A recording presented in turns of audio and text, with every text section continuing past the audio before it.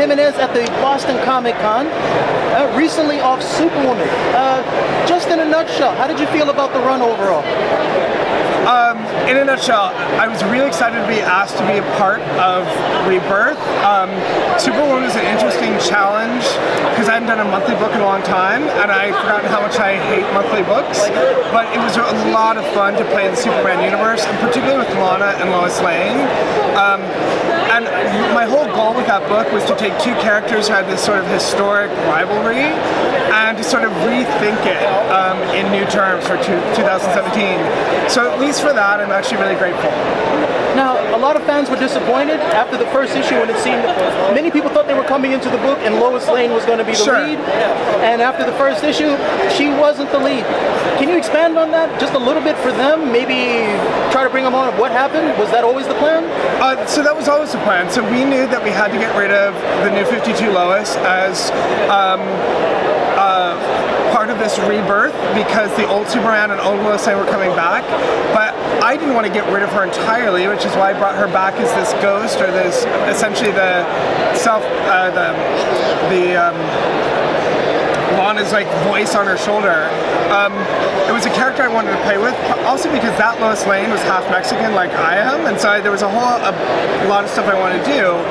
But I knew that we weren't going to be able to keep her in physical form. So my goal was at least to have her around in some way. And because my whole goal with Lana was to tell a story about someone who was having panic attacks because she had lost someone, her best friend, her work partner, her parents. I brought back her brother. And that sort of was reflective of some stuff that I was going through at the time, and I was really, really interested in loss and what happens like to us when we go through sudden loss. I always knew that I was going to bring Lois back in some form. Again, my happy discovery was that Lois Lane is actually really funny, especially played off of Lana, who is this sort of straight woman in this, or not funny person. But we always knew that Lois could not stick around, so what I wanted to do was use the drama of her departure to give them both new stories. Now, if you have a nice look at the hands of Phil Jimenez, you'll see that those are some really meaty, beefy hands. Why? Because this guy can really draw. What is the process for accomplishing what you did on, say, like Superwoman 1, where you not only did the writing, but you also did the art? The paneling was superb, and the line work.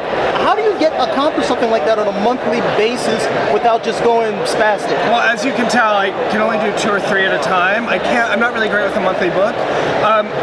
It's a great question. It's just my approach. I've often said that I am of the George Perez school. I'm perpetuating a way of telling stories that uses the comic book page very specifically.